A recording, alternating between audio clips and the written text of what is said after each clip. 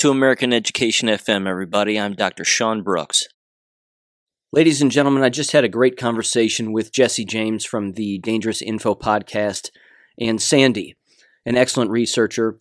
We discuss a number of different things, in particular regarding Michigan and the Oxford school shooting and a lot of the shenanigans that are going on there, and there are plenty of shenanigans to go around. There is an organization called the National Compassion Fund, and we discuss what that is. They bring to everybody's attention what's going on within their local area and how this particular fund shows up and is rather opportunistic when it comes to either school shootings that take place or national quote-unquote tragedies that take place, and how they essentially take money from individuals in order to disperse said money into the funds, allegedly, of the victims of said incidents. So it's a little confusing. It's remarkably preposterous, though, and we also discuss, again, mask mandates, a lot of law talk, and we continue to dissect the abusive K-12 school environment. So give this a listen and make sure and check the description below so that you can actually see what it is that we're discussing and what we're looking at as we're having this conversation, because again, this paperwork is absolutely nuts and it's remarkably shady. And again, that's putting it mildly, but I'll make sure and have the links to these documents and a couple of websites in the description below. I'll catch you on Monday, everybody. Take care. The National Compassion Fund is a 501c3 out of Virginia. It tracks back to the Victims of Crime organization. They are funded fully on government grants. Yeah, I saw that, and I saw also their businesses. They put on there too. They're training. Businesses. Yeah. Yep. What they're doing is they're going after. They're following all the national gun shooting things. You know, they have Sandy Hook on there. They've got all these different ones from all these different times. They even talk about 9/11. Not even just that. Jess, they did Surfside. Yeah, I saw that. They did Surfside. They did the fundraise for Surfside. Here's my question: who the hell was the school district? Who signed? Who engaged them? They didn't start their GoFundMe until December. The GoFundMe from the school was started the same day. Yeah. Who gave them authority to fully take this? I printed out their funds, their information. You guys, it is absolutely positively full and complete discretion of NCF. They take full and total control. Yep. $1.5 million. I'll tell you what, do this for everybody who's listening to this, because right now they don't know what we're talking about, and I've already been recording, but go back and describe what it is that's going on in Oxford. Describe this document. I've got it in front of me as well. Describe the document that you sent me, and then go from there. The interesting scenario is within the township of Oxford, very city community. We grew up in Orion, right next door. We all lived in parallel districts. When the shooting happened, we saw this blanket of commercial predators descend upon Oxford like nothing that we had ever experienced.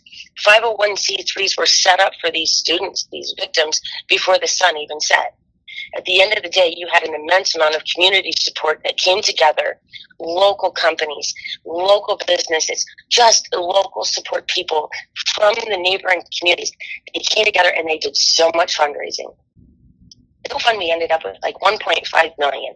Somehow, some way, this full $1.5 million was transferred full control over to a fund called the National Compassion Fund. They put out a pro forma, a draft you would call, of a protocol overview that states how they're going to delineate and then disperse the funds. It's very nefarious. In a word, I know, just creepy. I mean, yeah, you got to go through a map and identify where you were in the school at the time of the shooting in order to actually figure out what your compensation is.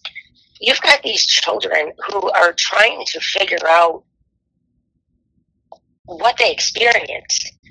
You've got requirements in here. In order for them to receive anything from this fund, they have had to have sought a psychological therapy session, multiple sessions before Thursday, March 30th, in order for them to receive compensation. So you know that, I mean, you know that people are just running right now to a therapist and doing whatever they can. Who knows about this? Yeah, just to get in on the cash. Yeah, who knows about this? We ran, you've got some community, Facebook pages and stuff that have kind of put this out. There's a girl out of Fowlerville, Livingston County, who put out and decided that she would assemble some type of compilation memo. There's supposed to be a local steering committee. Hey, Sandy, where are you at? Your phone is really lagging. Sorry. Yeah, Dr. Sean, I'm not sure if you can hear that or not. But yeah, I can. You're cutting in and out. So this National Compassion Fund, it almost seems like they are going around the country seeking out these shootings and trying to get their laws into the community where they happen. That's exactly it. It all tracks back to advocacy. So they're hitting every monetarily stimulated course of this disgusting situation of school shooting. They're providing the previous training for it, the victim training. They're providing the advocacy towards gun control laws, et cetera, et cetera. It's all linked. The funds are all disgustingly tied. And I'm just trying to understand. And when you look on the Facebook groups and you look at the actual comments of the people that donated, they're frustrated. They're upset. They're like, we thought this was going to the victims, to their families. And, when you set a goal of $50,000 and now you got a GoFundMe of, $1.5 million, and total control has been taken over by some compassion fund out of Virginia. Yeah. But they're tied up to these gun groups, these anti-gun lobby groups along the way. There must be some tie-in. There is. When you go back through, it goes through the National Victim Crime, and that's where their 501c3 goes through. When you go back through their financials, because they are a nonprofit, they have to report them. Their financials do show that they've received all of the funds. They've received the administrative funds. You have their government grants. The simple fact, too, that they have a map of the school and that they're compensating individuals or claiming to compensate individuals with God knows what amount of money. But the closer you were to the actual shooting, the more you get paid. It even gets more nefarious. When you look at the actual map, it is such a disgusting representation, because in order for your child to receive compensation, they had to have been present on that yellow lane. Yeah, right down that hallway. And then it said something about illegals as well. And that you can file to receive compensation cash regardless of your immigration status. Yes. I thought to myself, well, wait a minute. Do they know that they have illegals in their school, or can an illegal in the town feel sad about it and get paid? Well, what you have to remember is Oxford Community Schools is part of School of Choice. School of Choice then brings in students from neighboring districts. Pontiac, for example, has a huge concentration of children that participate and attend Oxford schools. There is a undocumented community within Pontiac, and yes, they are in attendance at Oxford schools. Yeah. I think we have to go back, Sandy, to some of that stuff that you saw. Remember, you found some things about, I forgot what report or whatever that is, but how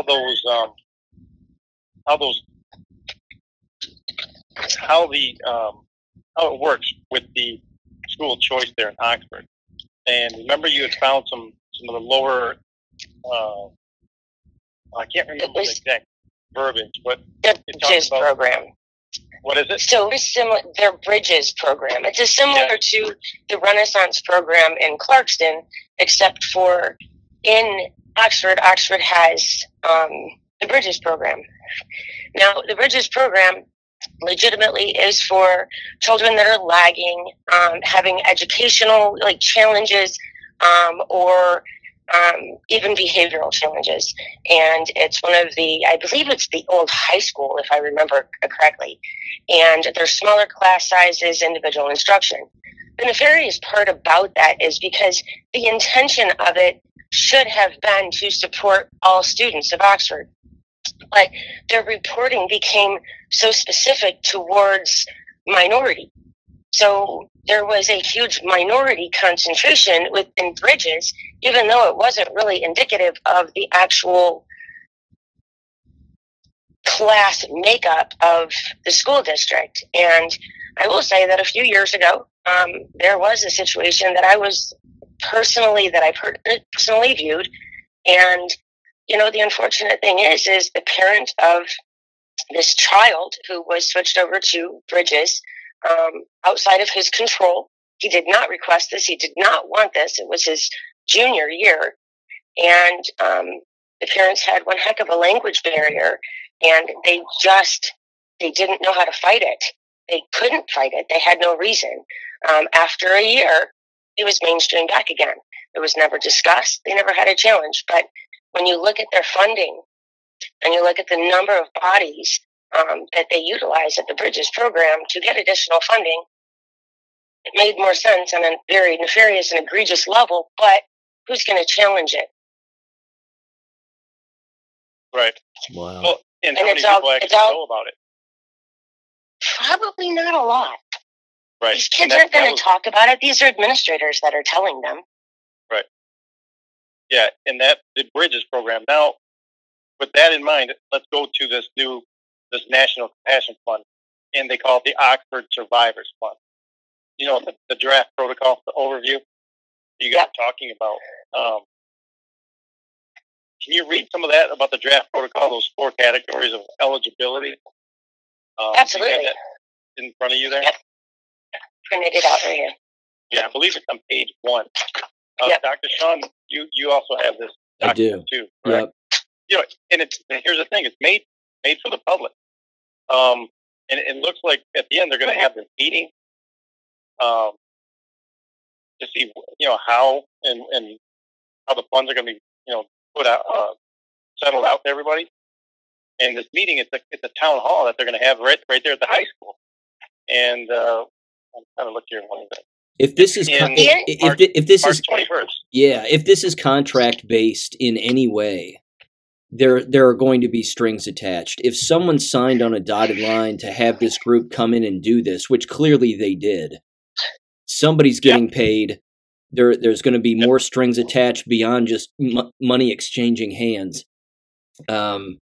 This has serious long-term ramifications, really, for any school. Because the first thing that I thought when I first read through this, as I was reading through it, I thought false flag.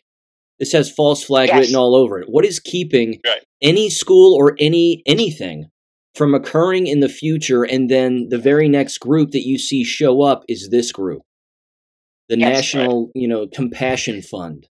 I can't think of if I was a struggling school and I wanted some compassion, so to speak, or a sympathetic distraction.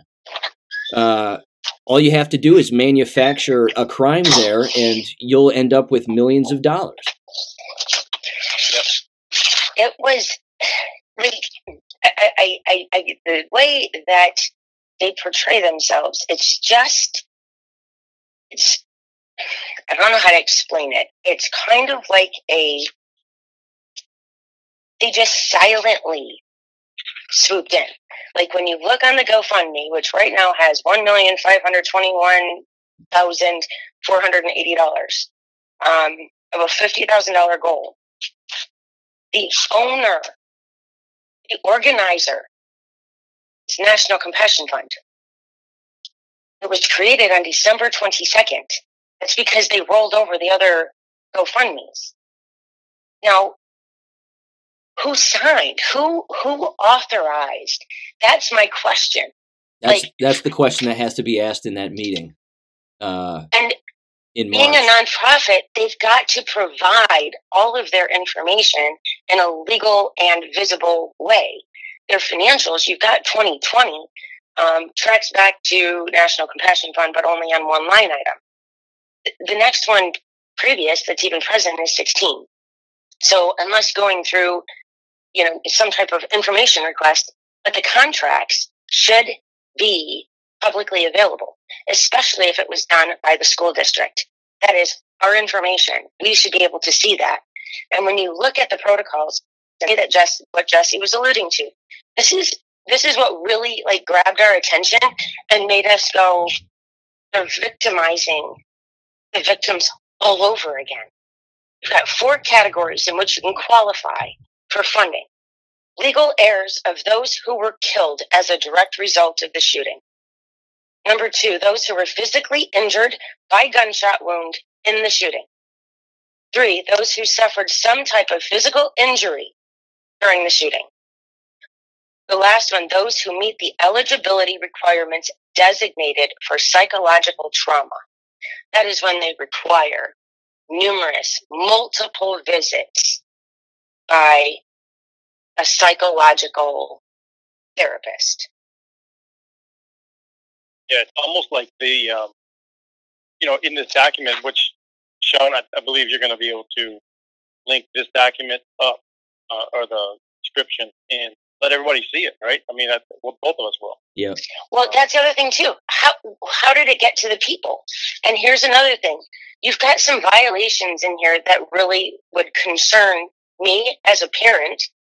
You've got, how are you going to prove that you've seen a therapist? That's a violation of HIPAA. But here's the other thing. When you look on page 2, the fund was enhanced through the generosity of blah, blah, blah, blah, blah. Yes. The victims who were lawfully present. What does that mean? What are they getting at? Yeah, what are they getting at with the word lawfully? And how are they going to find out you were there lawfully or not? Is this right? How are they going to cell phones? How are they going to verify that or validate that? Right. They're taking donations well into May also. Yes, they are. They don't close the fund down till May. You're right.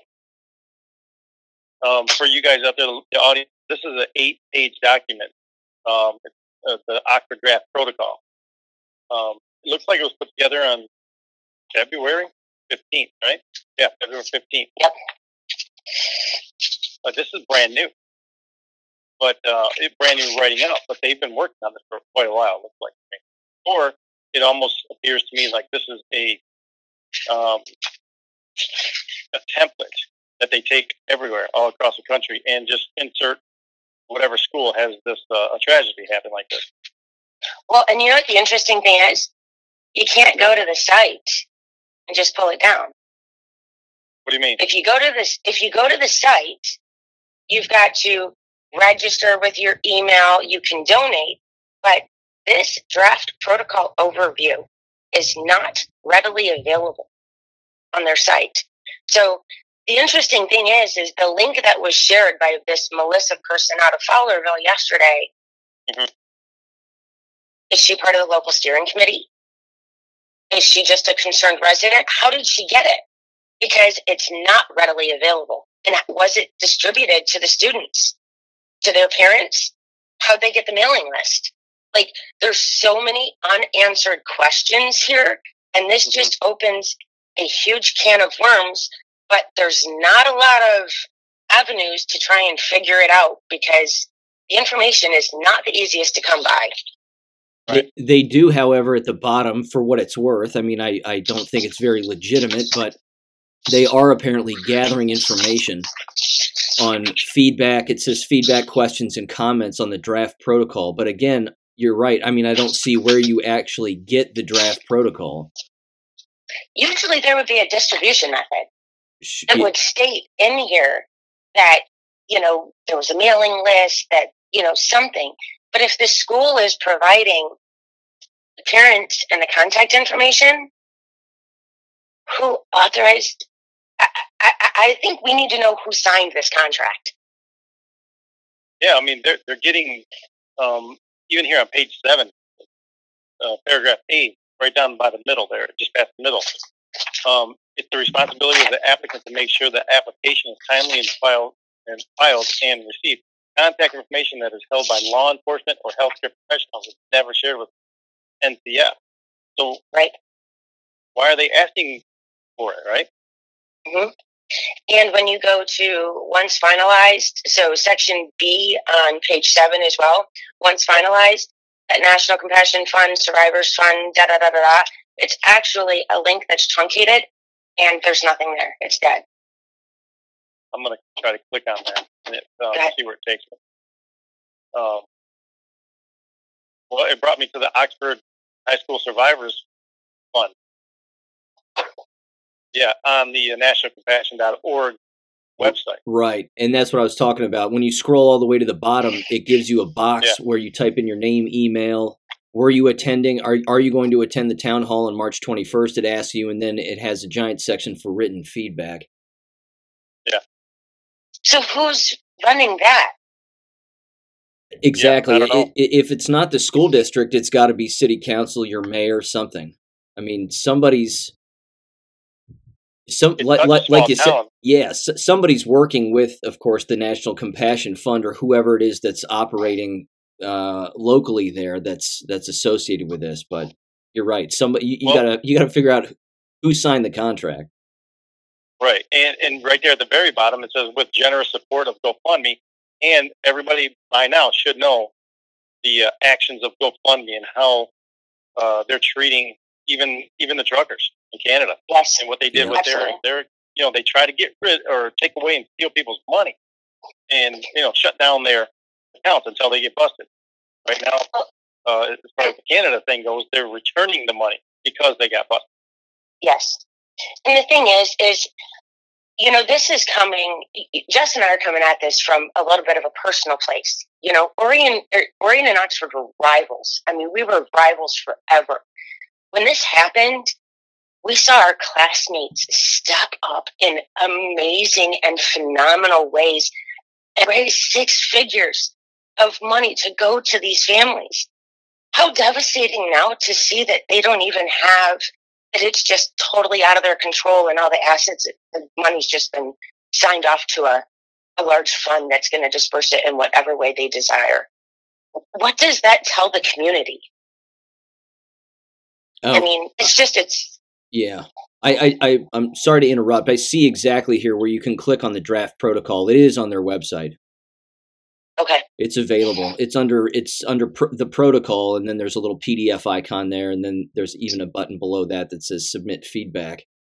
But again, even so, it's hidden. It's not blatant. It's not out there. It's not very obvious. I mean, the level of verbiage and the legal contract mumbo jumbo that is in this 8-page draft document, as well as the level of onerous that it puts on these victims and their families to do it themselves. And if they don't hit these deadlines, they just completely miss out. That goes directly against what our communities raised this money for.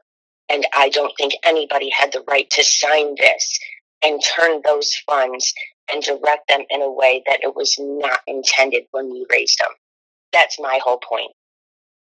Yeah. It's beyond suspicious.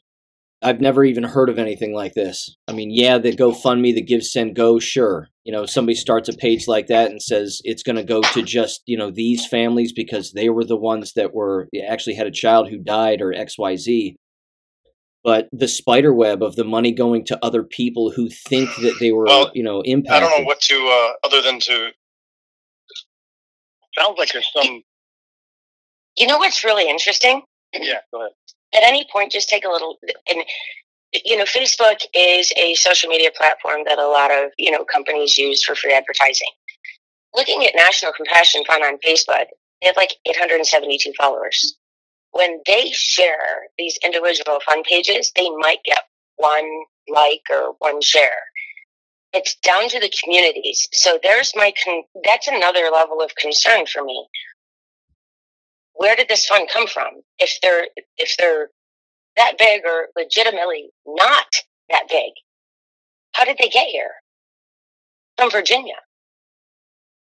And if you look at the invited, correct? Right.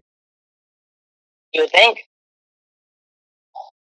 Or they, either they were invited here or they pay attention. They have people out there looking for these type of events, and then they reach out to somebody here, whether administration, city council, this kind of thing. So it's not just happening out of the blue. Obviously, somebody's contacting somebody, but at what purpose at the end? I mean, it seems like it's got nefarious written all over it. I think you guys feel the same thing. Yeah, they wouldn't. Something's not right.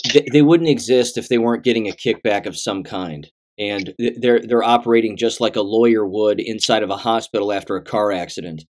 I mean, they're prowling around. They're prowling around the nation looking for stuff like this. They state that now there's another thing of this which I found interesting, which kind of led me to kind of go and look at their financials. But they state specifically that all of the funds within the fund are not paid for administrative fees. The administrative fees are a separate donation. But in order to actually donate, the only way to donate to the administrative part, which I found incredibly interesting, was via a phone number. So every other donation protocol is an online link. But in order to donate to the administrative side of the National Compassion Fund, there's a phone number to call only.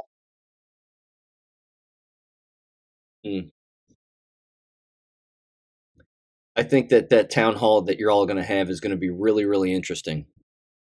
And these are the kinds of questions that have got to be asked. And I would do this too, because you have to assume that this is probably going to happen.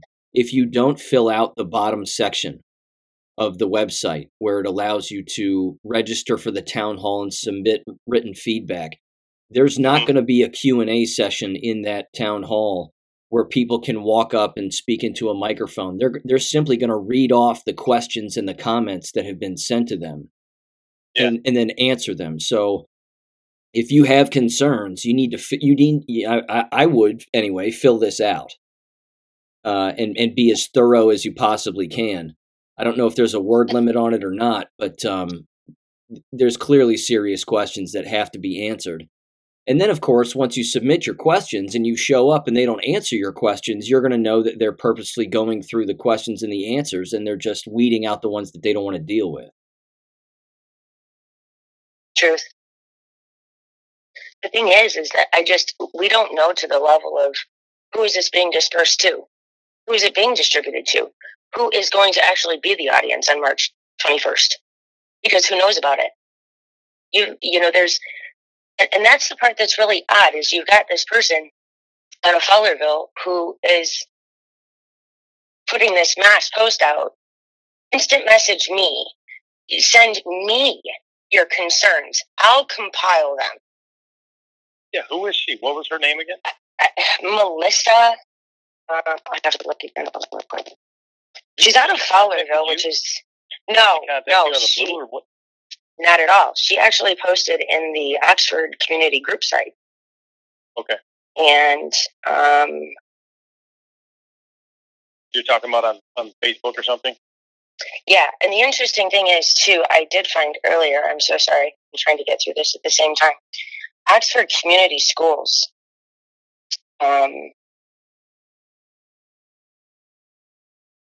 Oxford Community Schools on, what date was this? I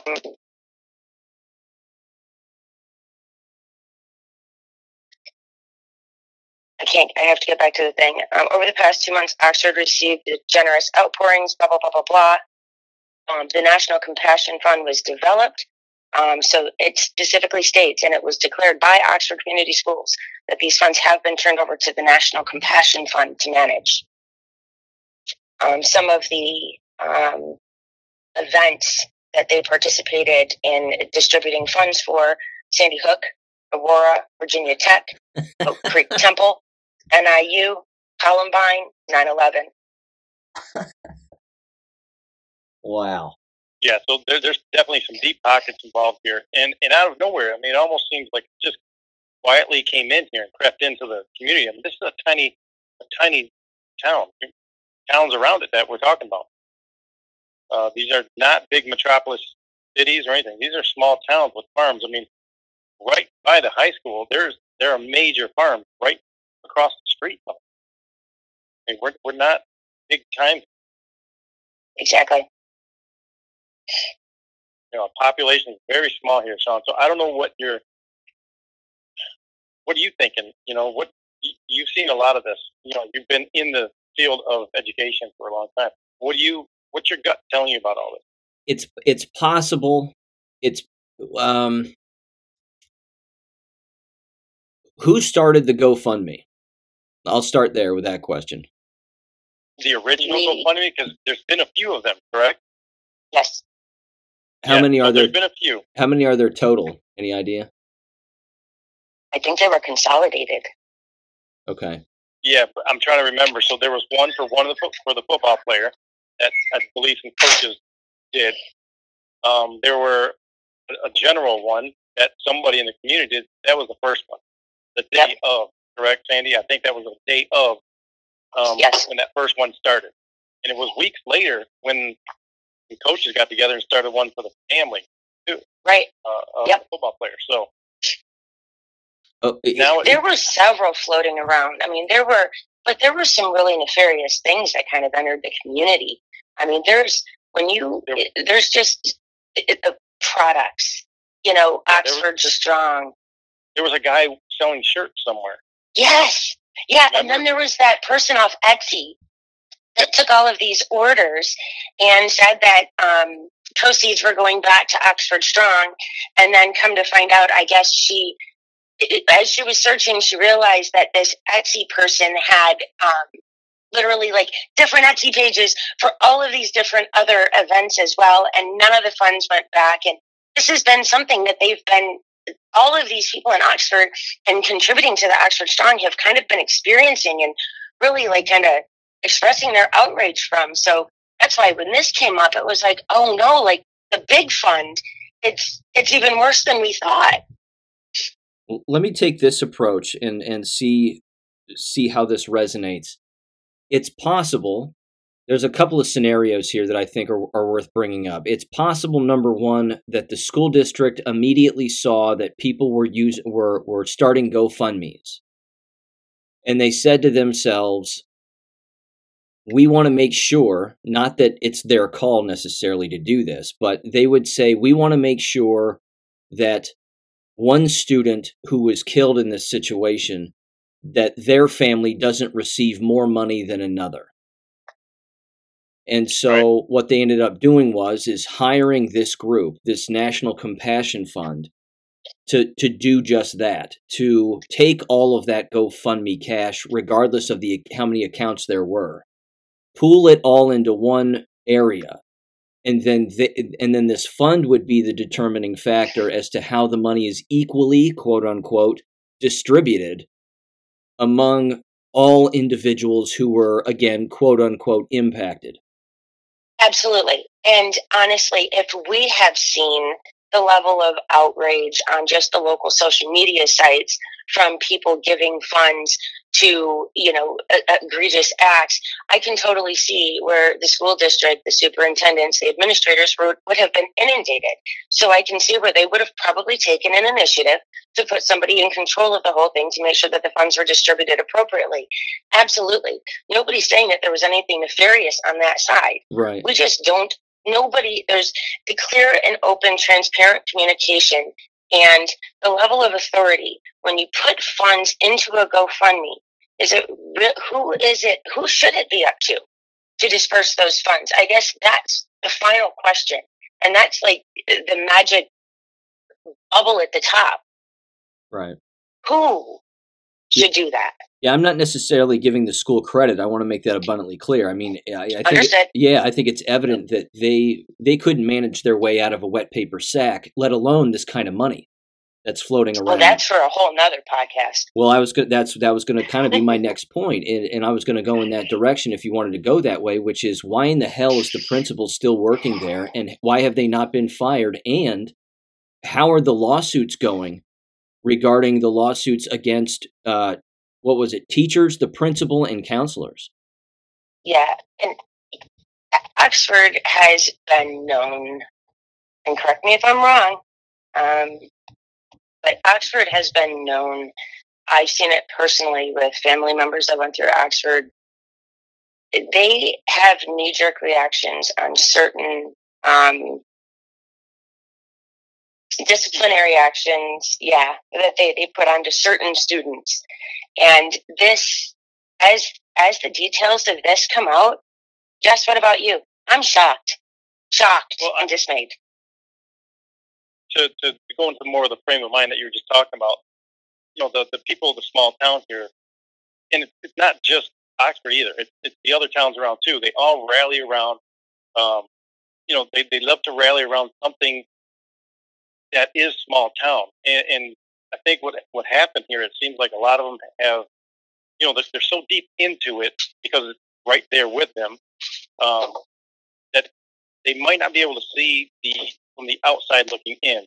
They're inside, and they're full of compassion. They're full of strength and love for the community because of what happened. So they're grasping each other, right? Which is natural and normal. You can see that. But it almost seems like they don't see that there's something bigger going on the outside here. Is that kind of narrow it down for you guys? You're absolutely right. Yeah. There were failures on so many levels. So many levels. And it's only the parents that are in shackles. I mean, the actual parents. And I understand there are probably some people out there that have a differing opinion than I do. I don't think the parents belong in shackles at all. I don't think they belong in jail. Right. They didn't pull the trigger. They're being made an example of course. And again, and Jesse and I have talked about this, the precedent that sets going forward for anybody in any state is, you're talking about a police state, 100%. And I brought up the example on my podcast. Your child takes your car keys, gets in your car, and goes and hits somebody, and that person dies, and the parents go to jail. It makes absolutely no sense. There's so many things that have come out since that have just kind of, it's one of those things where is it a conspiracy theory or is it a future telling? The unfortunate thing is you can trace back several of these school shootings to the fact that they take place within 30 days after Alice training. I don't want to ever say that preparing these kids for, some type of attack is a bad thing, because honest to God, it saved lives on November 30th. It absolutely did. These kids got into these classrooms, they barricaded. But at the end of the day, are we really doing this right? Are we sowing a seed into, somebody that is mentally unwell, like Ethan Crumbley? Are we setting up the stage and preparing and putting that in the back of his head? I'm not saying that his parents are 1,000% innocent. At the end of the day, this child had mental issues. They should have seen it. He should have been in some type of therapy. There should have been so much more that was done from the school side and from the parent side. But at the end of the day, all the rest of these continuous drills and things that we're putting these kids through, are we planting seeds or are we really protecting? That's my question. And that's an excellent point. Yeah. Excellent point. It almost seems like what they do is they're, instead of being proactive, they're reactive to everything. They could have been proactive with this kid before this happened. But from what we know now, it seems like a big total failure of the administration not taking action on this kid when they knew there's been prior warnings with him. Okay, they knew it was in their hand. Now, for them not to take action then and get him or remove him out of that school and get him out of, get everybody out of harm's way by removing him, that's on them. Yes. No matter how bad the parents are. I mean, obviously the parents have issues, major issues. But the major issues have also been shown and exposed through this whole event because of the actions or the lack of action on the administration. There have been some ridiculous disciplinary actions that have been handed down by Oxford for so much less. Yeah. And that's the part, why was he there? The administration, the teachers, the counselors, the superintendent, the principal, they're the first ones to hold parents and students accountable for their actions and their lack thereof of enforcement of actions. They need to take their own medicine.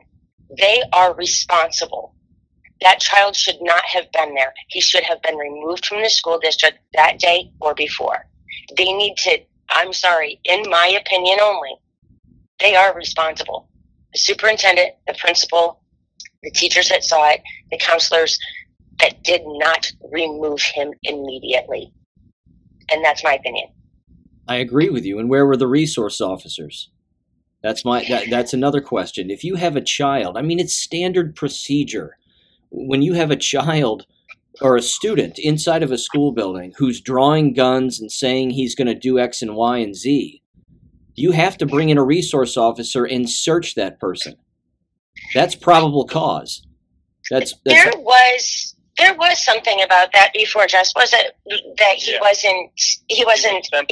was sent from the information that I have, the resource officer was sent away to go to the middle school to look at some vacant car or abandoned car or something like that while this was all happening. And is there a reason why he was sent away? Because this meeting was going on? Because I believe if he would have been able to get in there and search this kid and search the backpack and talk to the parents, and they would have discovered something, of course that kid would have been put out. The administration would not have been able to have him in the school. That's more money, right? Gone if you have a student expelled. Plus, isn't there something tied to having like these blue ribbon schools where nothing is they're rated at a blue ribbon, what do you call it? Designation to, it all wraps around funding, correct? So if something was to mar that funding and mar that blue ribbon recognition, the funding goes down. So does that give incentive to these administrators to kind of hide these things? I mean, that's exactly what took place in Parkland. Remember that Parkland shooting? And just absolutely hitting on that, and going back to the conversation and the question earlier, the inquiry about the lawsuits. I don't know how much you know about our notorious Jeffrey Feiger up here in Michigan. Very animated, has one heck of a reputation. But here's the thing. He's got one heck of a staff. And at the end of the day, I think that this trial, the results of his discovery from this lawsuit, there is nobody that I can think of, and correct me if I'm wrong, Jess, that is going to lay this out in such a way, and it is going to have the biggest impact. Because if anybody's going to get to the bottom of this, it's going to be Feiger and his law firm. And when they get all the details and they put it all out, I think we're all going to have our jaws on the floor. Yeah, possibly. And I know that he's not particularly liked.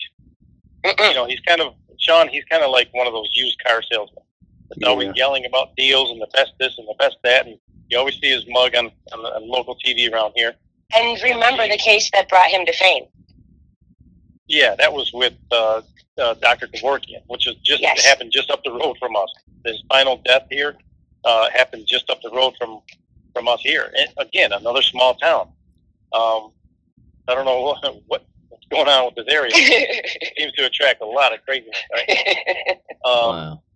Normally it's not. But anyway, yeah, he's a lot of the people in Oxford aren't happy about him and what he's doing here. But like you said, Sandy, he's going to, during discovery, a lot of things are going to be coming out. It almost seems, I get the feeling that the administration hid things from a lot of people, including the resource officer, because they knew if that stuff would have came out about, a kid with, a gun in his bag and these drawings and all that stuff, it would have came out before the shooting happened. What does that do to their blue ribbon status and their funding? There's reason there for them to keep this from authority of law. Well, and the other thing too is Oxford High School is not an old school. It is very technologically advanced. Yeah. And there are surveillance cameras over every inch of that except for the bathrooms. Yep. See, that right there should be something that's monitored by this National Compassion Fund to make sure that individuals aren't making fraudulent claims and saying that they were in that designated hallway when in fact they were not. Everybody should be able to be identified. Right. Yeah, they can freeze frame on any angle. I'm sure, it happened down there in that corner. And, while we're talking about this, I'm going to bring this back up. I'm recording this also with video. And in this, in the presentation here on page 3, it's got that map. Yes. In the draft, in the Oxford draft protocol. It's got that map and it highlights that corner of where this all took place. So, like you said, Dr. Sean, the cameras have this. They could freeze frame on all that stuff. But even more disturbing, if you go past that on page 4, at the top with there's B and C there. The way to describe this stuff is, the individual physical injury applicants or applications from victims wounded by gunfire. And it has the explanation there. Eligible applicants who were present at the high school at the time of the shooting, physically injured by gunfire, which shall be defined as being hit by bullets or shrapnel, will receive payment under this protocol. And then listen to this on C. This is where I'll end here. Individuals present at the site experiencing psychological trauma. That any individuals who were lawfully present within the designated area of the school at the time of the shooting who experienced psychological trauma, which led them to seek no later than Thursday, March 30th, 2022, ongoing mental health treatment with multiple sessions are eligible to receive payment under this protocol. That to me is creepy. It keeps going. A higher level of benefit may be provided to students and faculty who were, one, in close physical proximity to the gunman and at imminent risk of death, or 2, rendered direct assistance to the victim. So if you go down there and help somebody who was hit by a shot or is down, you're going to receive more money than somebody who was just standing there that didn't do anything. Right, or the teacher who was in the bathroom on the opposite end of the building. Yeah. And had no idea what was going on. Right. I mean, the whole thing is just dirty. Yeah. It's creepy. It's almost like they're doing this to. Seems to me like this is a smaller part of something bigger that they have brewing on a national level. You know what I did not see anywhere in here was the disclaimer that all funds would be dispersed. I saw it. It said something about 100%. I would have to go and look. Yeah, I saw that too. It said 100% of the money was going to go to the people who qualified. 100% of what? The donation. Right. Okay. Yeah, and it's all tax deductible. Yeah, so it's all like it just all goes away after a while. It's just all swept under the rug, and money gets dispersed. And I don't know, man. This just it rings the alarm. It rings, gets all the sirens going off here. One of the things I think is going to happen with this trial going forward, because I saw the last section of the proceedings that took place, preliminary proceedings, basically, where the prosecutor was laying out text messages from the parents. And they even played the 911 call of the dad dialing 911 and saying, my son is my son is in the school. We were just there. I came back here. My gun is gone, whatever else. I'm saying to myself the entire time I'm listening to this evidence, I'm actually thinking to myself, this isn't good for the prosecution. because it's not, it's revealing information, but the parents were taking the necessary steps, even though it could be said that the parents didn't even bother to check the kid's bag, when they were sitting there. And again, was the kid in this, I'm saying this from a teacher standpoint, was the kid in the room with the parents and the counselor? Were all four of them in the same room having this discussion, or were they separated at some point? Right. That I don't know, but I can't for the life of me figure how the defense lawyers would be examining this and say and not blaming the school officials throughout the trial. Well, there's a long sordid history with our Oakland County Prosecutor's Office and our Oakland County Sheriff's Office, and it goes back many moons. And so there's a little bit of a turmoil, and I don't know, how would you classify it? Jess, your thoughts? It's political. It's just very, very political.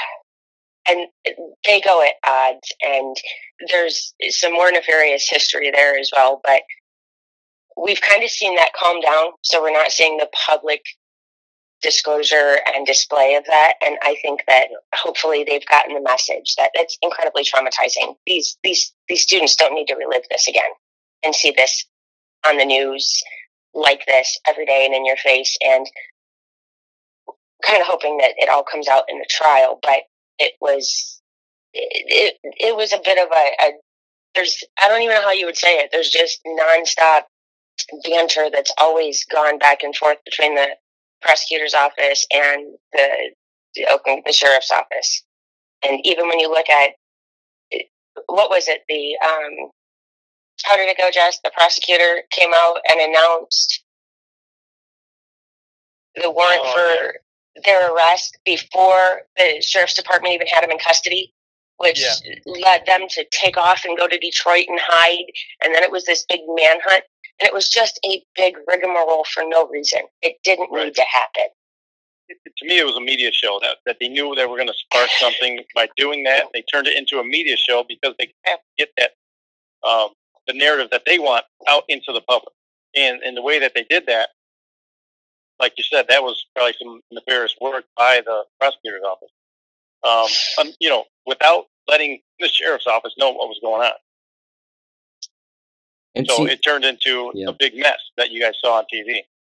And Sandy, the point that you just brought up too about not wanting to prosecute because they don't want to have the students relive everything and see everything on television again and drag it on, basically. The law doesn't work that way, and it shouldn't.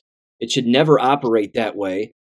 Where you don't prosecute someone or a group of people because of compassion, because you want to just, let's just let this go and, we're all in this together and blah, blah, blah. I actually see them throwing up the Crumbly parents first.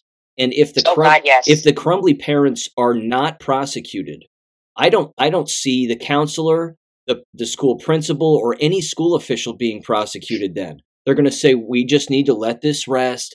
This is horrible, blah, blah, blah. Ethan pulled the trigger, this, that, and the other. It's going to give them an excuse to not prosecute the people that were in the building that had a legal responsibility. Yeah. But the prosecutor already publicly prosecuted the parents. We witnessed with her going out on the news. We witnessed and we swallowed personal family strife that she made public that we never needed to know. We didn't need to know that there was adultery. We didn't need to know that there was financial issues. Why? It was to taint them in the public eye and make them look like the worst possible. I don't know. You know what? I'm going to reserve my judgment for the Crumblies until everything is all out.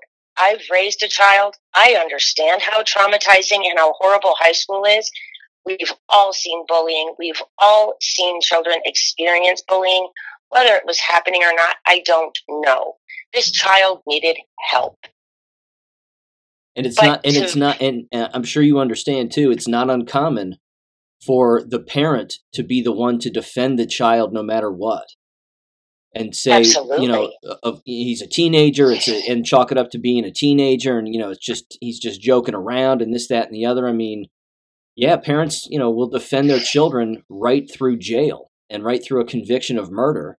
That happens, but yeah. But they need to be prosecuted in a court of law. Oh, I agree. Not publicly prosecuted on Fox 2, Channel 4, Channel 7. Like, that's not where they need to be prosecuted. They don't. That to me was.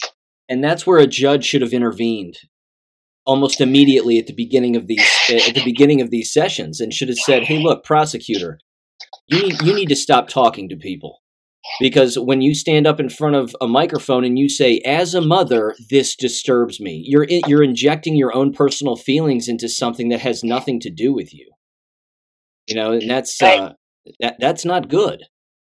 But the thing is when you look at the way that it was delivered from the prosecutor, from our Oakland County prosecutor, from the podium, she attempted to deliver it as a mother. Yeah, I know. Yeah. Like you said, she was just trying to paint a picture. And in those proceedings, that's exactly what they were doing. They're just painting a picture. But you can paint a building on a canvas all you want. It doesn't make it a building. It's still just a painting. But it's going to be interesting to see what happens in the long term, no doubt about it. Oh, yeah. But Go ahead, Sam. Go ahead, Jess. To me, it almost seems like from the prosecutor to the administration to the county executive to all the local politicians that came out and flocked around all this. To me, it seems like they're all on the same team, right? Except for the sheriff. Yeah. Now, he was on the same team a little bit here and there, but there's a definite distinction between that, that whole team that I talked about there and the sheriff. There's something different about them, but they seem to come at it at a different angle. Like they're pushing something for the future. If you guys, am I making any sense to you guys? Yeah, absolutely. Yeah, this has serious long-term impact, whether it be at the local level, certainly the state level. I think whether it's in-home gun control, where your guns have to be in a safe, they have to be locked up, tighter concealed carry, metal detectors in schools, whatever. You're going to have countless companies pouncing on Michigan schools to implement whatever it is that comes down the pipe here. Yeah. And, the thing is, too, I've got to have faith that the Oxford district and the surrounding communities that have stepped up and supported them thus far are going to continue to do so. But I do think that there's, with conversation, with people kind of seeing what's going on, I think people are opening their eyes more and more. They're standing up more and more. They're getting involved.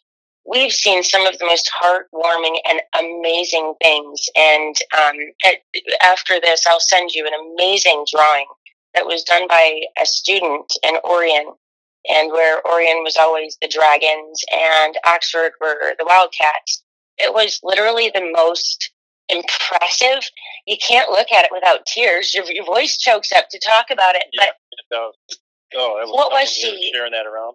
Yeah, what was she, like in 11th grade or something? She was like a junior, and she articulated and she drew the most gorgeous and amazing way to epitomize how the community came together, and it was a dragon holding a wounded wildcat. There's just, that's the community. So to have something like NCF, come in and draw blood again, we're not going to stand for it. So we got to just understand. And maybe it's not even nefarious. Maybe it's totally 100% legit. But to put the rules and restrictions and the contractual language and limitations on the recipients. I'm sorry, I don't. That's not what the funds were raised with the designation of being distributed in that capacity, I guess, is what I'm saying. Well, remember when I had that that show that I did with it was the Oxford Angel show that I did just that same week when the shooting happened, and we had a lot of that was a very emotional a call, right? That was a tough show to do. I had a bunch of the family, a bunch of family that lived there in Oxford call on the show and just give out their their thoughts, their sentiments, everything, all the feelings. That was pretty much a feeling show. It was just a sort of a way to decompress from everything that was going on that week. That was my intention of all that, and I think it seemed to help. It helped me. It helped a lot of the callers, a lot of the family locally around here. This whole thing here now with the NCF coming in, like you said, Sandy, it almost seems like it's going to open up a bunch of new wounds again. Plus, it's national. They did not want, when they had the candlelight vigils and everything there in Oxford following, and especially that one big one. Yeah. They had, like I said before, they had all the politicians that showed up out of nowhere to get their face, get their mugs on the camera and get into the news. And, even our governor, she was here. We had a few different state reps that were here, the county executive. And I tell you, Sean, the locals in Clarkston or in Oxford there, they didn't want these people around. Nope. They didn't want these outside people. They just wanted to be Oxford family. Oh, well, let's go a step further. So the shooting happened, and then on Friday, they did a support, right? So they closed down M24 in Oxford for 4 blocks, 5 blocks? And it was gorgeous. Downtown. Yep, it was gorgeous. It was amazing. It was this huge coming together of all these people. And then something fell. And it sounded like what would have resonated as a gunshot. People passed out. People ran. It was traumatizing. And the worst part about it, the national headlines were there and replayed it over and over. It's not what the community needs. They needed to heal. They just stuck the knife in deeper is what they did. They needed to be left alone with themselves. And the media should have never been there doing this. You're right. Talked to some of the fathers that were there, and a couple of them were so mad to stand there and look at everybody that they love in the community, and then you look up on that stage, and there you have these politicians with their looking for their their mug on the camera again, and they were for that. But if the news was going to report something, why didn't they report the 300 plus units that reported from Oakland, Wayne, Macomb, Lapeer counties, Michigan State?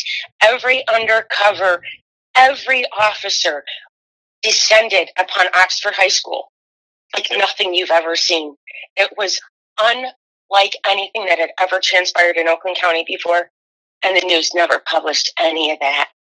Look, that's how the media does. If it leads, it leads. And that little, like you explained there at that vigil, it was that little thing there that took the media. That's what they focus on. They don't focus on the important things and what's going on. They look for all the shock value and all the. We know how the media works. That's nothing new.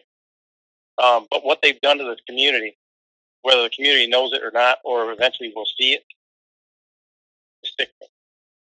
I think they're seeing it, Dust. They do. I mean, you look, and you've got Oxford community. This happened 3 months ago, 3.5 months ago. They've still got meal trains. Families are receiving home-cooked meals from their neighbors daily. Yep. We're signing up for calendar. We've got calendars going out to God knows when. Yep. The level of support that the individual and small community, we can't be. Yeah. Sean, there's still Oxford showing everything, everywhere around. The signs, they're still selling them at stores, little retail shops here and there. Even outside of Oxford, other towns are selling the Oxford Strong ribbon band the yard signs. There are businesses that still have the Oxford Strong logo on their signs out front in the building. It's still going here. The community is still hurt. The families are still in mourning, I think. I was in Florida last week and saw a Florida guy with an Oxford Strong shirt. Wow. It was shocking. It was just absolutely heartwarming and amazing. Yep. But we just need to make sure the money gets back to them. That's the point of all this. The money needs to go back to them without the contractual limitations, without the legalities of the administration part. It needs to go where it was designated when the funds were raised.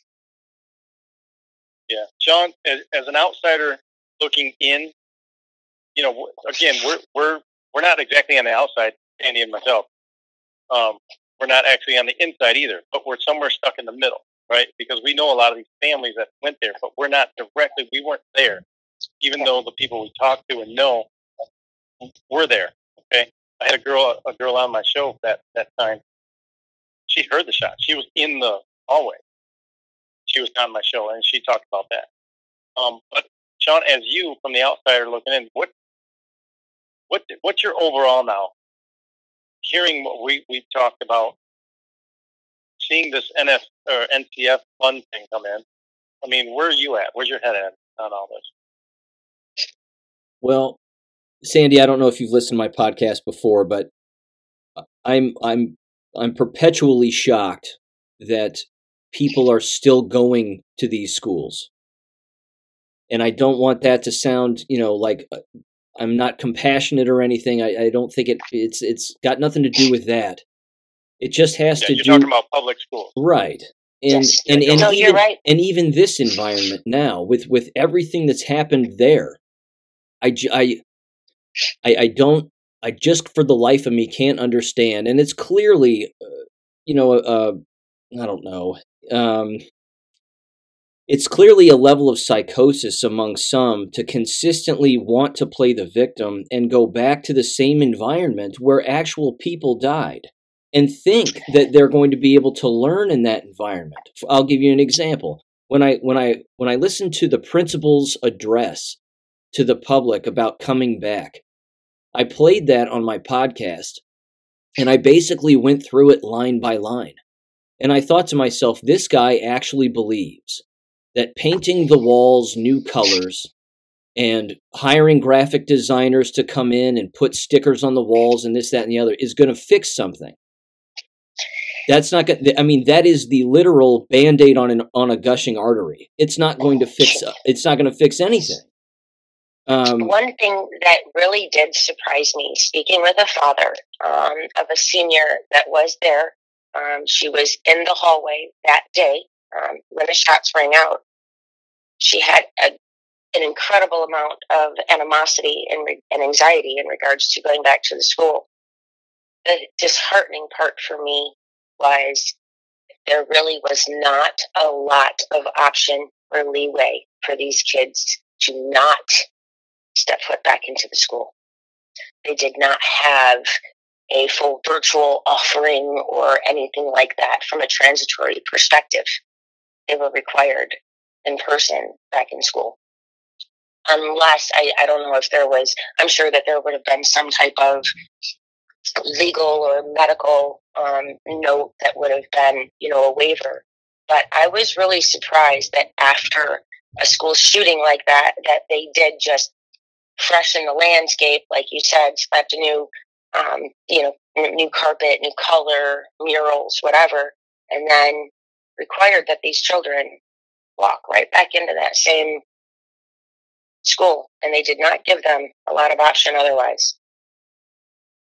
And that right there shows a number of different things. And number one, the grip that government has over the family. And, yes. and the grip that family allows government to have. The second that would have happened, homeschooling would have been the only option for me at that particular point. There's no way. I absolutely agree. Yeah, there's no way that I would ever go back into an environment like that had something like that occurred. In fact, throughout my teaching career, when I taught, I openly said that to my students constantly. I said, if somebody loses their life in this building, I'm quitting. I'm gone. Take the Parkland shooting or whatever happened there. And again, I don't know what happened at Parkland. The whole thing is highly suspicious. But 19 teachers quit. And that's that's the other thing that never gets discussed is how many people actually quit. How many students are leaving this Oxford school district permanently. Yeah.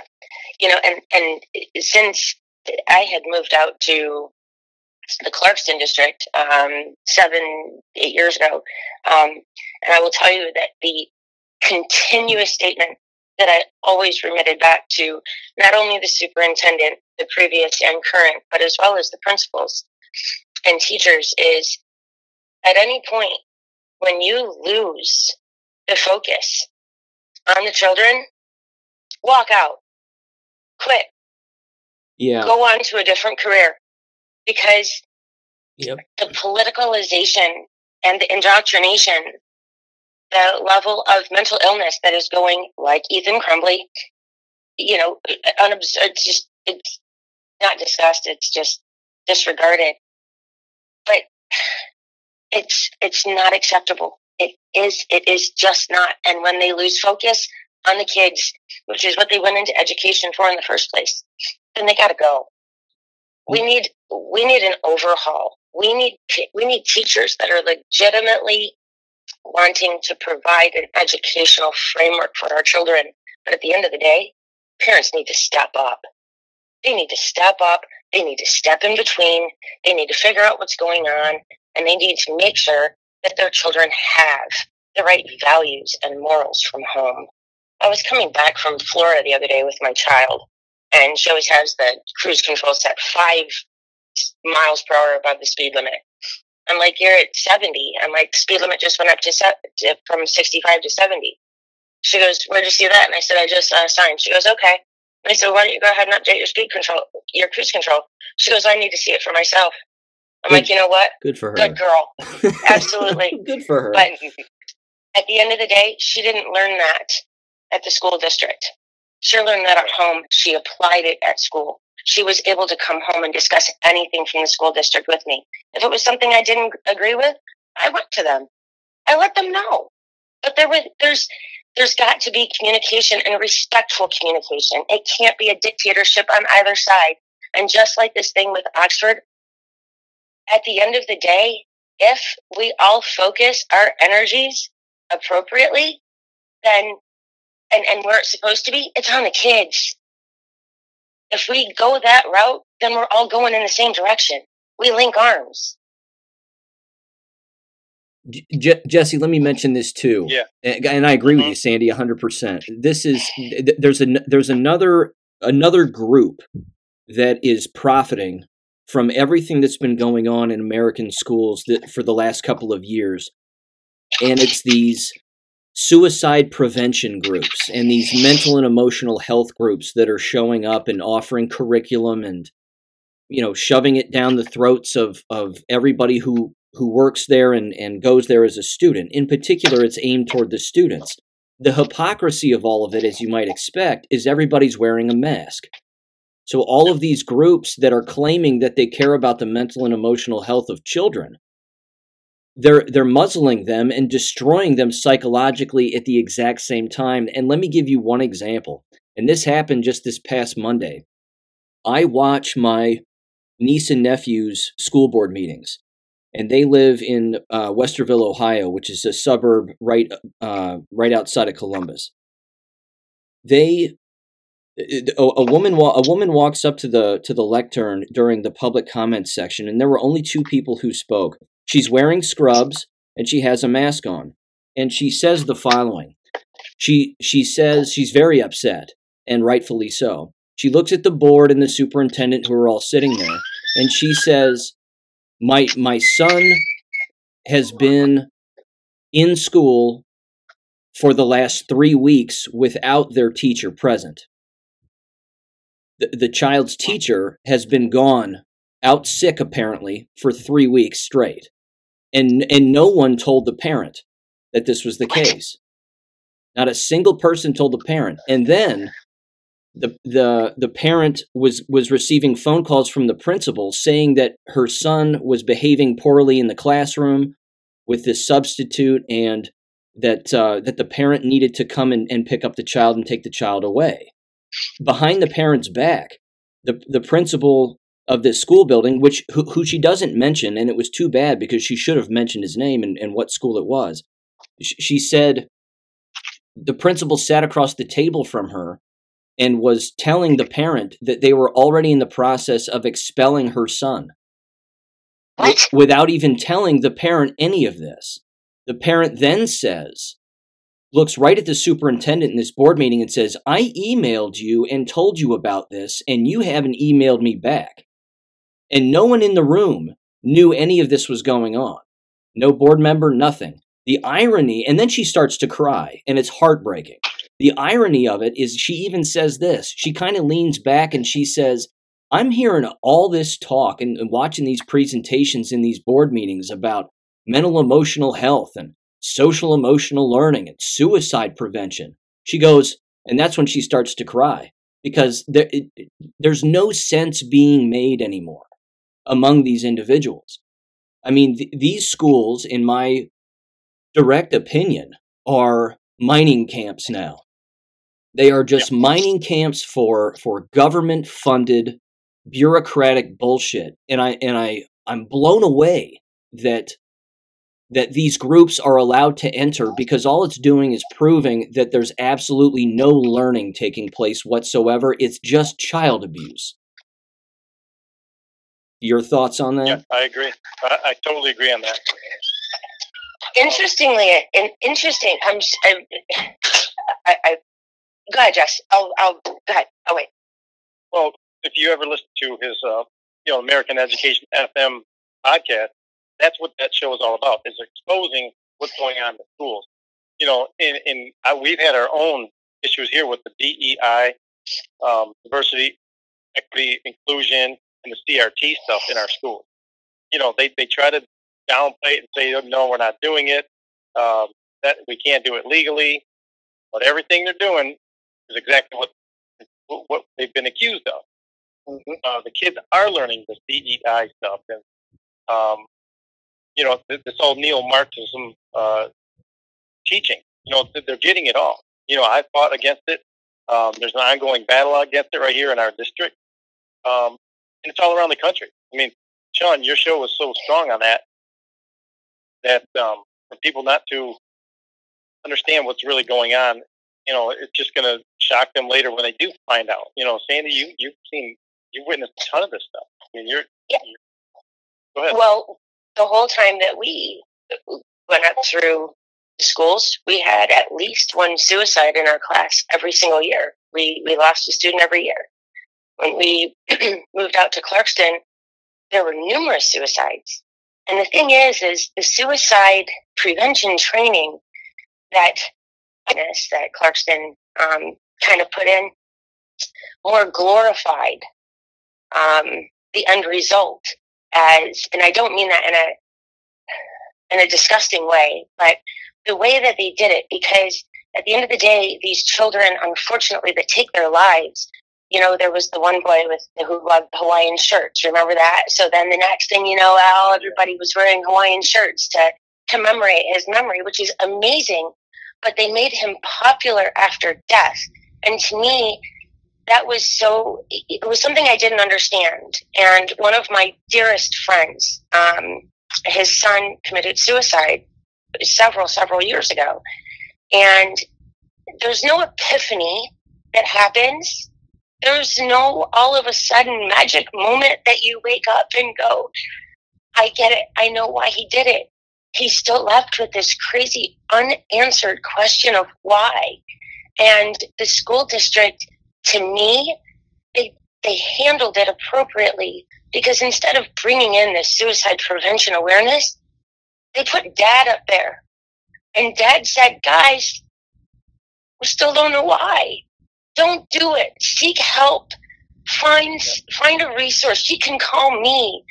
That's where we need to have the education and the emotional support for our kids, not letting them know that, hey, if you don't want to identify as a female or a male, you can use the litter box and identify as a cat.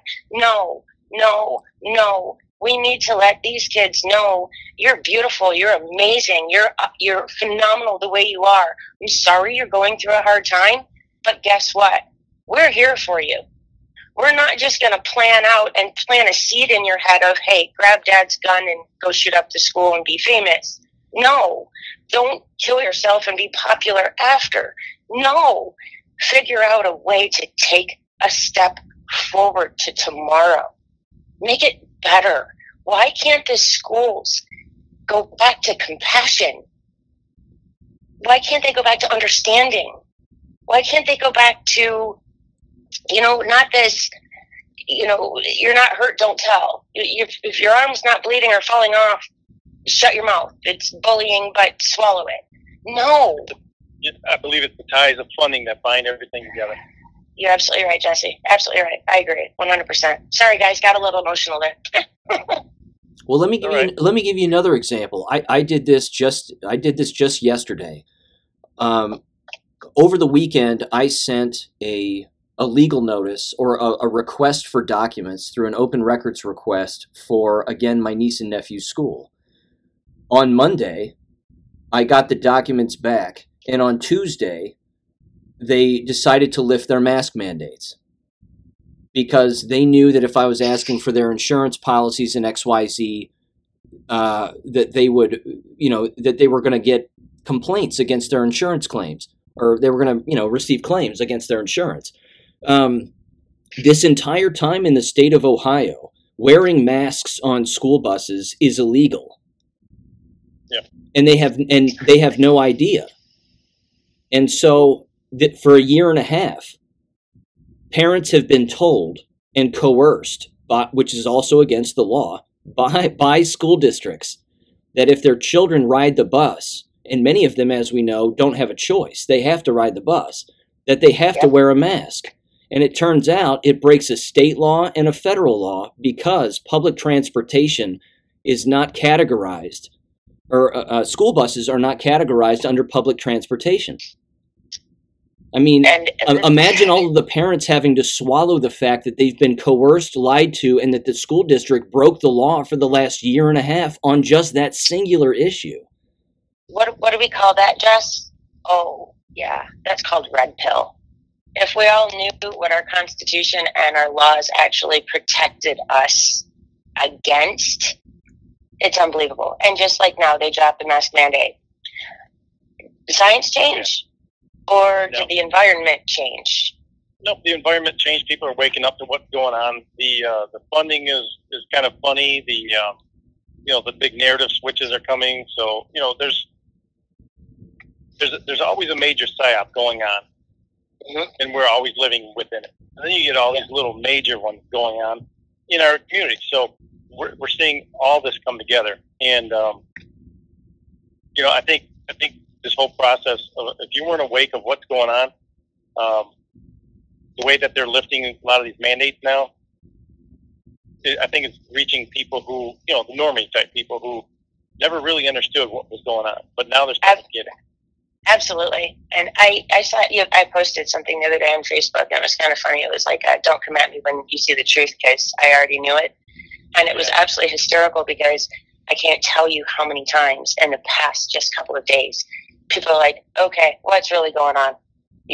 They've been, just asleep, and we all have this burden to bear, guys. This is all on all of our shoulders, from the boomers straight through to us, because we dropped the ball. We had no idea what was going on, but now that you have parents with our eyes propped open with toothpicks, I think that within the next 5 years, we are going to see an incredible, and I think it's going to happen way before then, but an incredible overhaul of the education system. We need to take it back. Well, Sean, you're in the camp of it probably won't even be there, or if it's going to be there, it's going to be completely restructured in a different way, which I agree with, and I hope happens, because that's how we're losing our country, is through the kids. Through the teaching at these government indoctrination centers. That's how we're losing our culture. That's how we're losing our future, because they have the minds of our kids, and they're not teaching them anything good. They're teaching all revisionist history, CRT, DEI, nonsense, craziness. And we were warned. Yuri Bezmenov warned us back in the 60s about what's coming and what's going to happen. Did we listen? No. McCarthy was right. He said communists were infiltrating our institutions. He was right all along. Yeah. Now you guys are starting to see it. Everybody's seeing it. You better wake up, people. Well, there used to be a unifying, we would handhold. You had, your principals and your teachers and your, I don't know how you say it, but the attendance lady. And you had, all of these people that were like your support system in elementary when I grew up. And I'll tell you what, if I had to go to the principal's office and I was oh my God, I was more petrified of what my parents were going to do. I mean, the last thing in the world was a teacher to say, I'm going to talk to your parents. Like, for the love of all that is holy, it was enough to make you shake in your shoes. Now kids are like, calling their parents. Their parents are coming up, they're assaulting teachers. But the level of respect has flipped. It's not a unifying force anymore. It's education against parents. And the kids fall somewhere in that tug of war in the middle, and they don't know where they fit. And it's super, super disgusting, and we've allowed this. Yep. Well, teachers' unions have a big part of it, too. I mean, back in the day, I don't think the teachers' unions had the kind of organization and power that they have right now. They want these masks in place. They want these masks strapped on people's faces. Even if the teachers, some of them don't want it, doesn't matter. They're going to still wear it. Yeah, and they're so afraid to speak up, Jess. Absolutely, they are. They're afraid. I mean, Sean. It's crazy the way that they won't. They always talk about standing up, and in the bullying situation, always talk about standing up and protecting and don't bully and don't let this happen. But right now, and all along for the last 2 years, they haven't said shit about the mask mandate. No. They've been going along with it. They've been, are you seeing much pushback or fight back against these mask mandates from the teachers? Very, very few. There was a lady the other day, and she posted the sweetest little picture of her 5-year-old daughter. And the video that went along with it was this. The mother had a Zoom video with the daughter's kindergarten teacher that she's been in the classroom with since September. Gets off the call, and the little girl was talking to her, and she goes, Mom, did you see my teacher without a mask? And she goes, yeah. She goes, what does she look like? Wow. How pathetic is that? That's horrible. I didn't see that. Yeah. She doesn't even know what her teacher looks like. She knows what she wears. Mm-hmm. She knows her eyes. She wouldn't recognize her teacher if she passed her in the street. That's kindergarten. That's hug and love time. How do you not? Yeah. Think about the last 2 years for kids who just started school in the last 2 years. A lot of them have not seen the face of their bus driver, of their fellow, students. That's all they want to do. They want to see their smiles. They want to see their laughs. You need to see somebody's mouth moving to understand what they're talking about. All those human nature characteristics. It's all in the face. We need to see that. This whole thing has been nothing but a satanic, ritualistic 2 years of hell that we've allowed to enter into our lives. So I fought back so hard against it. I don't wear this stupid mask. I don't think any of us, none of us can legitimately look in the mirror today and say I'm the same person that I was 3 years ago. Yeah, and some of us have been ready for this battle for a long time. Some of us have been ready for this. We've been talking about it for a long time, and we're in it. We see it. some people still don't believe it, but hey, everybody's going to find out sooner or later. Yeah, it's like the light gets turned on a little brighter on a daily basis now. It seems to be escalating by the moment. Oh yeah, it is. It's the quickening what this is. And Sean, we hijacked your show. I'm sorry. That's the point. That's the whole point. You're supposed to talk. The other thing too is, and this is where I am, and this is where I'm working now, is learning how to prosecute these individuals. Because again, the founding fathers set it up so that we could be the lawyers and we could file criminal claims against these individuals in district court. And I fully intend on doing that. You're talking about the bonds, right? Going after the bonds? Not just that, but even the mask wearing on the buses, the coercion, all of it. It's all been against the law. And what they've done is, and Sandy, I've read through your documents that you sent me here this morning on the Michigan Department of Health and Human Services getting rid of their masks. Yeah, but did you see that little caveat on page 2? I did, What does that include? Well, because that's a little bit of a... Yeah, I agree. It's evident that they're still doing whatever they can to get as much federal funds as possible, but the word that's been manipulated throughout this entire time for the last year and a half is the word recommendation.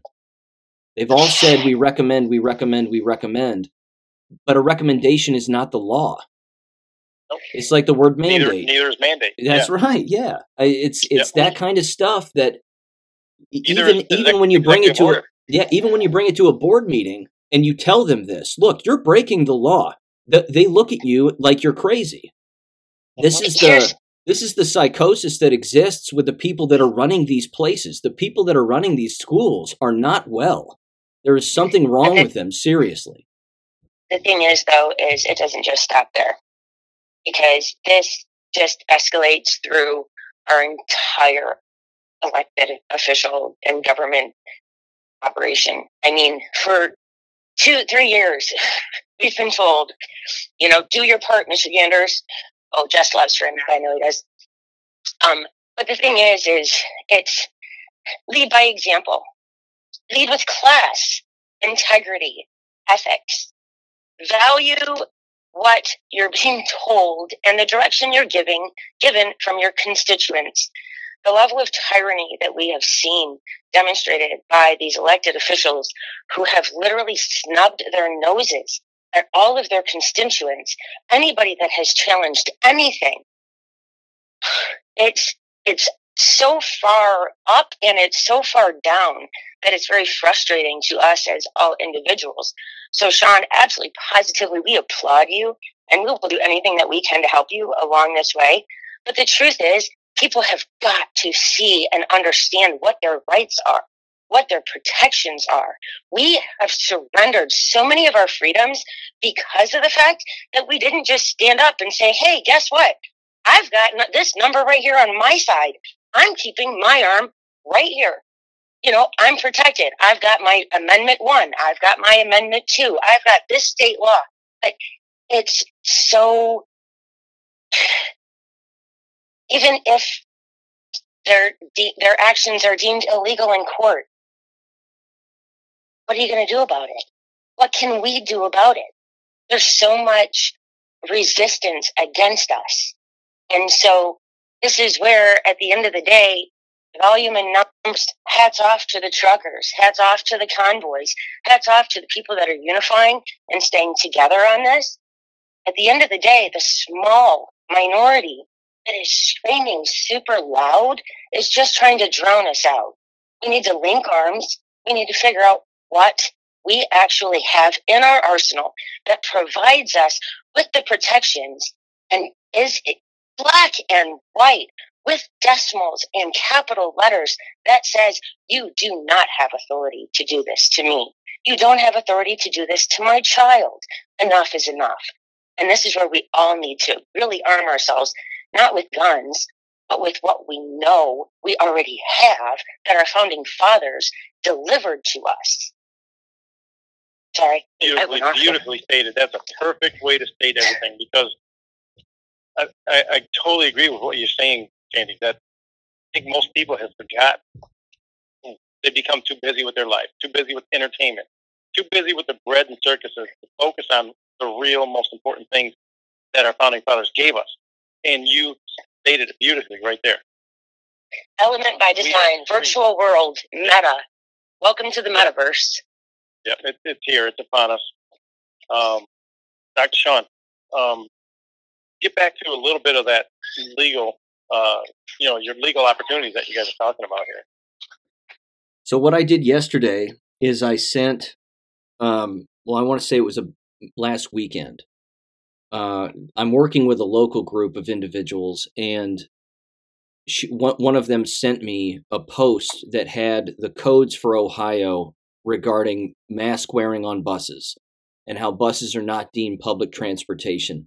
Again, just yesterday, like I said, I was watching my niece and nephew's board meeting. One of the board members, who's the ex-president of the board, actually said, and he hangs his head with his mask on when he says it, but he actually said, we're dropping the mask mandate. I mean, let me start over.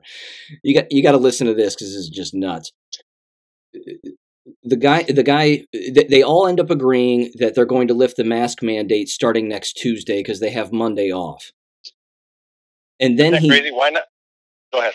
I know. Why not right now? So why not 10 minutes from now or correct next morning? Which is exactly what I told them. And I said, and I emailed them back. I emailed the treasurer and everybody back, including the superintendent and every board member. And I said, if you don't lift this immediately, you're breaking the law openly again. Because in the board meeting, the ex-president says, we're keeping the masks on buses through March or until the middle of March. And I thought to myself, you can't do that. You can't lift it. Well, it's against the law, number one, but you can't lift it in schools and still keep it on the buses. That's ludicrous. On top of that, there were two board members that actually suggested this, and this is absolutely insane. They suggested that students still bring a mask with them and that they're allowed to wear them if they want to. But it would be nice if the students looked at their peers and the people who were around them and asked them if they wanted themselves to wear a mask to make them feel better. What? This is all mind control. This is brainwashing. And then the ex-president said this. He then said they should also ask their fellow peers whether or not they have breathing problems. And if they have breathing problems, then they should put a mask on. I would think that a breathing problem would mean take the mask off. Exactly. That's what I'm talking about. It's like, ask them if they have a headache, they need to hit themselves with a hammer. So this is when you immediately go right back to that video that they just put out less than 24 hours ago of Justin Trudeau, and his aide was standing to the left of him, and she had a legitimate anxiety attack in her mask on international TV. So at any point, you take it off. There were doctors that were publishing this all over the place. They're like, it's an anxiety attack because you can't breathe. Like, take the mask off. like, where's what happens? Like, it fogs your brain. If you can't breathe, you're breathing through material. Take it off. Yeah. And of course, we were built to breathe oxygen. Yeah. Not ourselves, our own God. Insane. And the best part about this legal process is, again, once I sent that legal warning out to that Westerville school district, I, of course, didn't receive a single email back.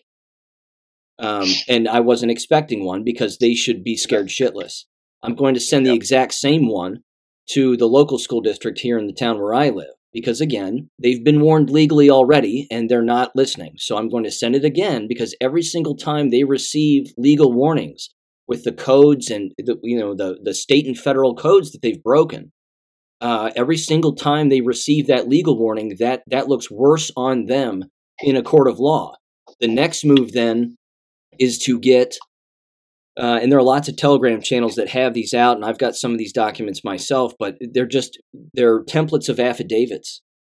And there was one directly from Texas where the individual who was filing the affidavit, and again, it requires you going through it line by line and saying, you've done this, you have to answer for this, why have you done this, XYZ. And then, of course, the district's lawyers will have 30 or 60 or 90 days to reply. I want them to write out their own illegality.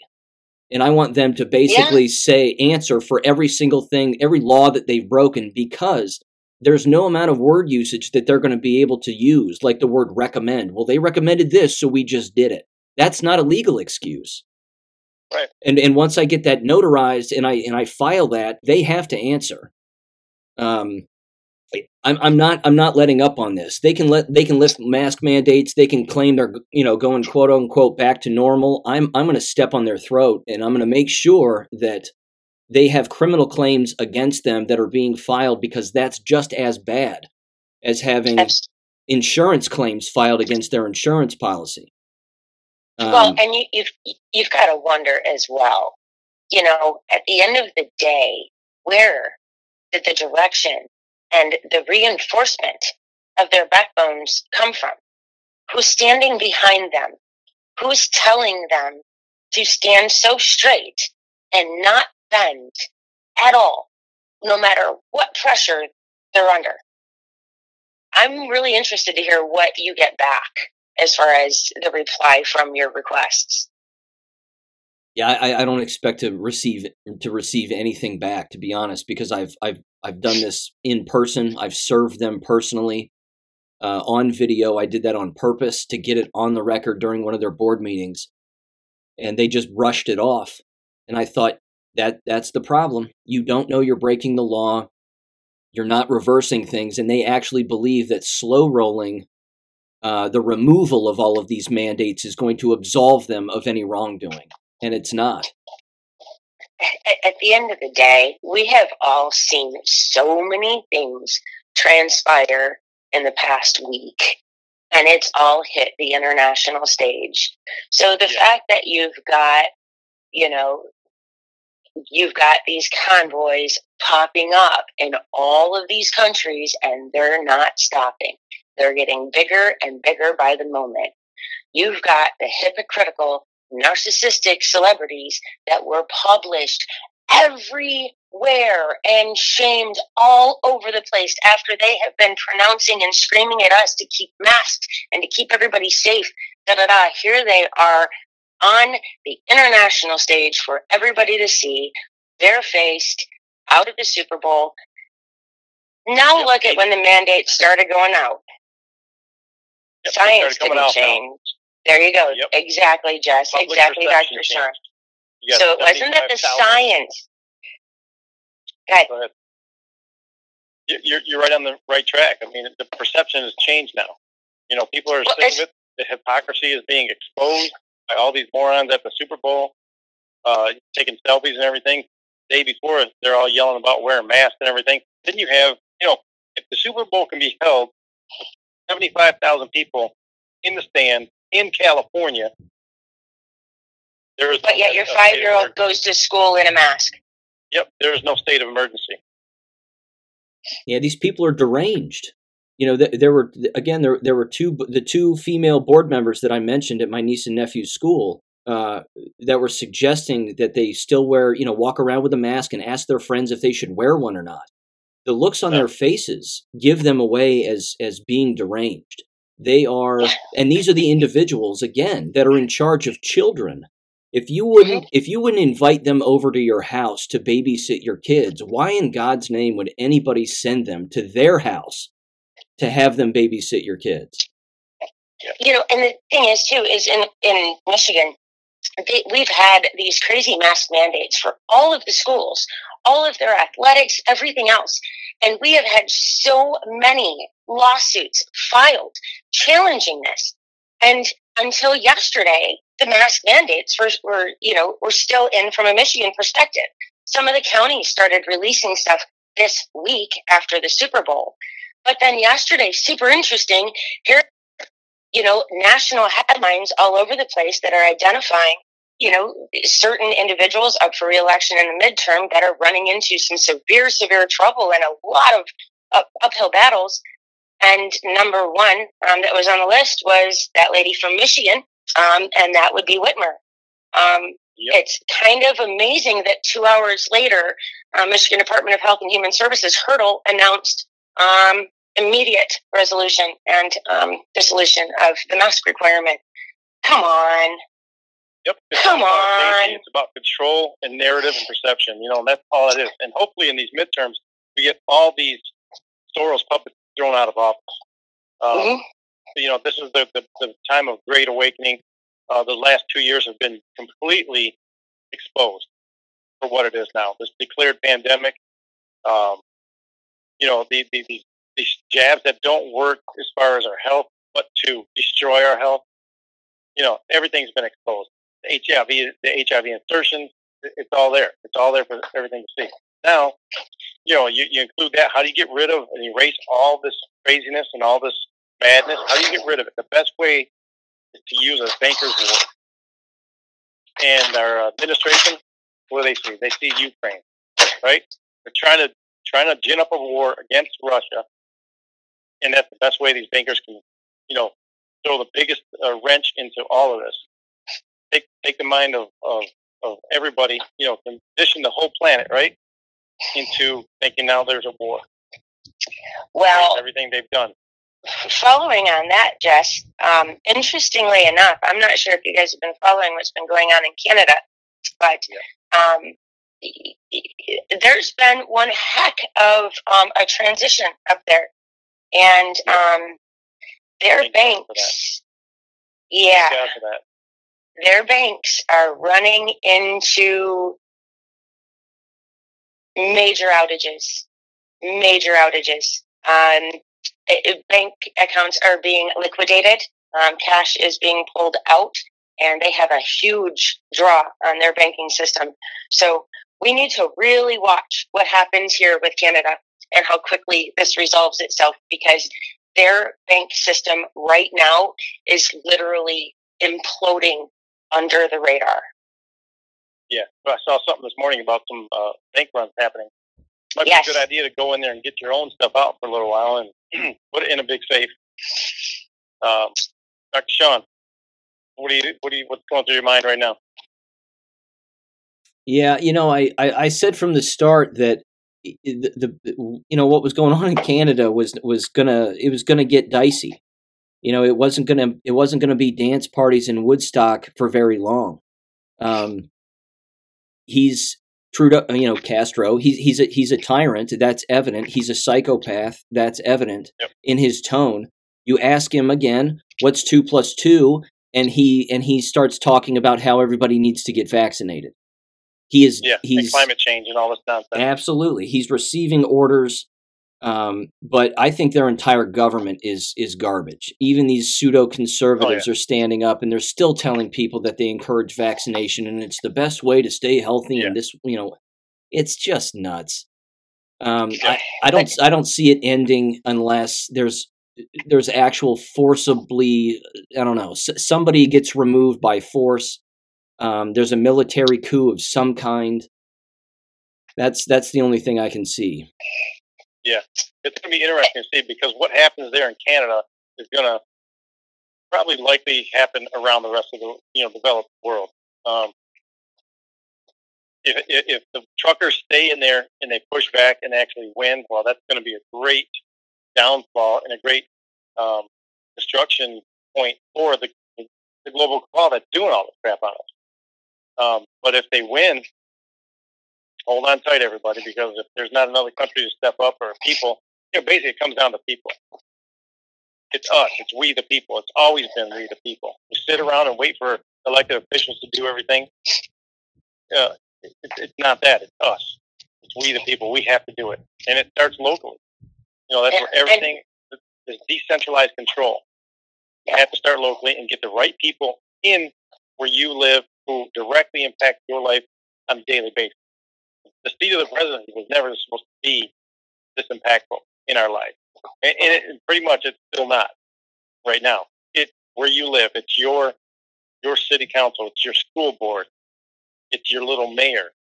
It's your it's your executive, your county executive.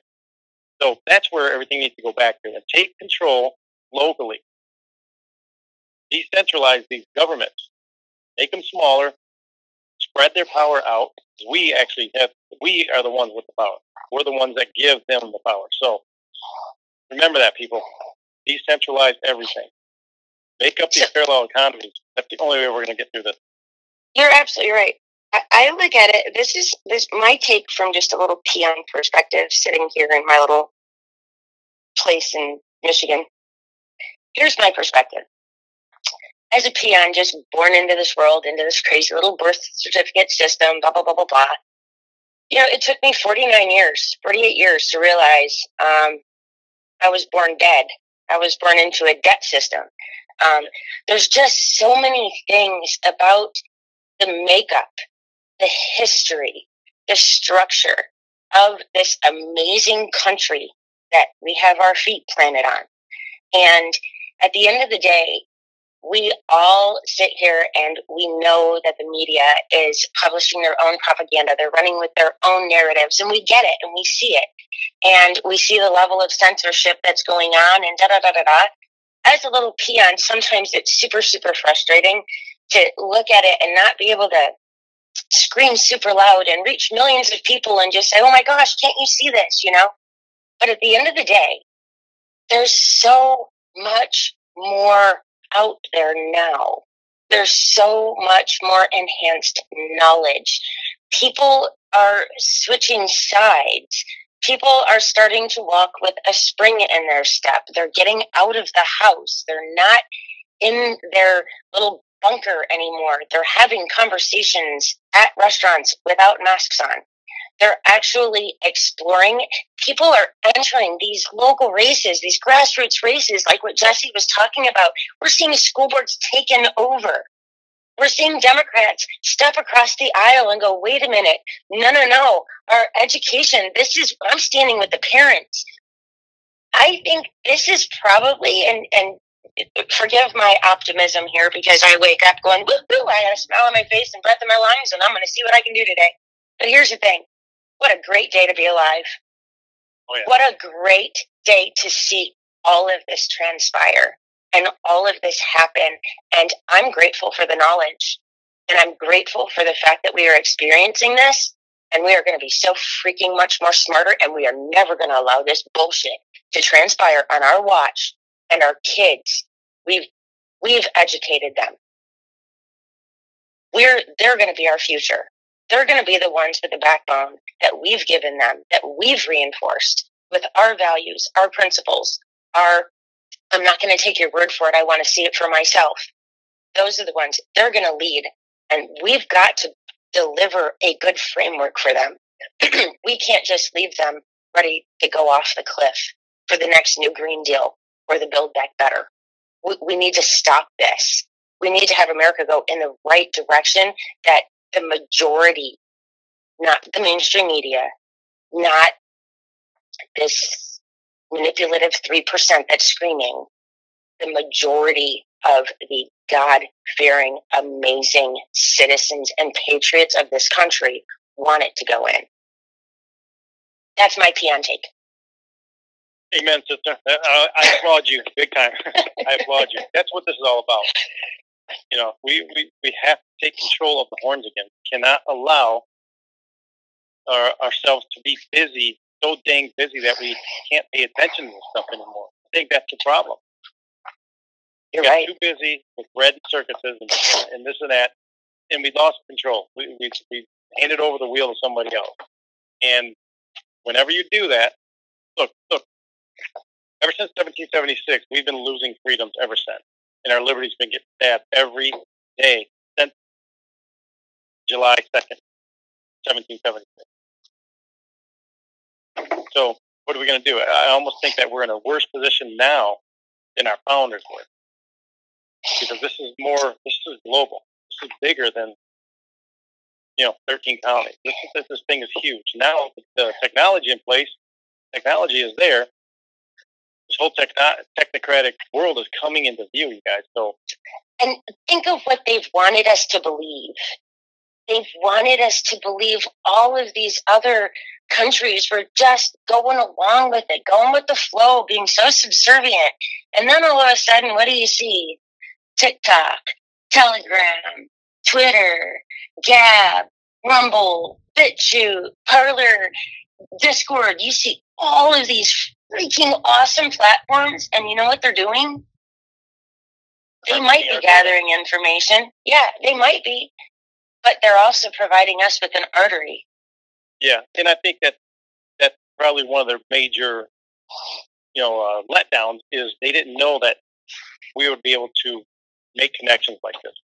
The double-edged sword, absolutely. Yeah, totally. I don't think they ever knew that we're going to make these kind of connections. So it's happening. The fight, it's a battle. It's going to end at some point. So I don't know. What do you guys have left to say on this topic? I mean, this is a huge topic, but I think we're in it to win it. God's on our side. God wins. And God wins. Stay the course. We have to stay the course in this. Truth will prevail. Thank you for listening to American Education FM. Make sure and check out AmericanEducationFM.com for more information. Take care and God bless.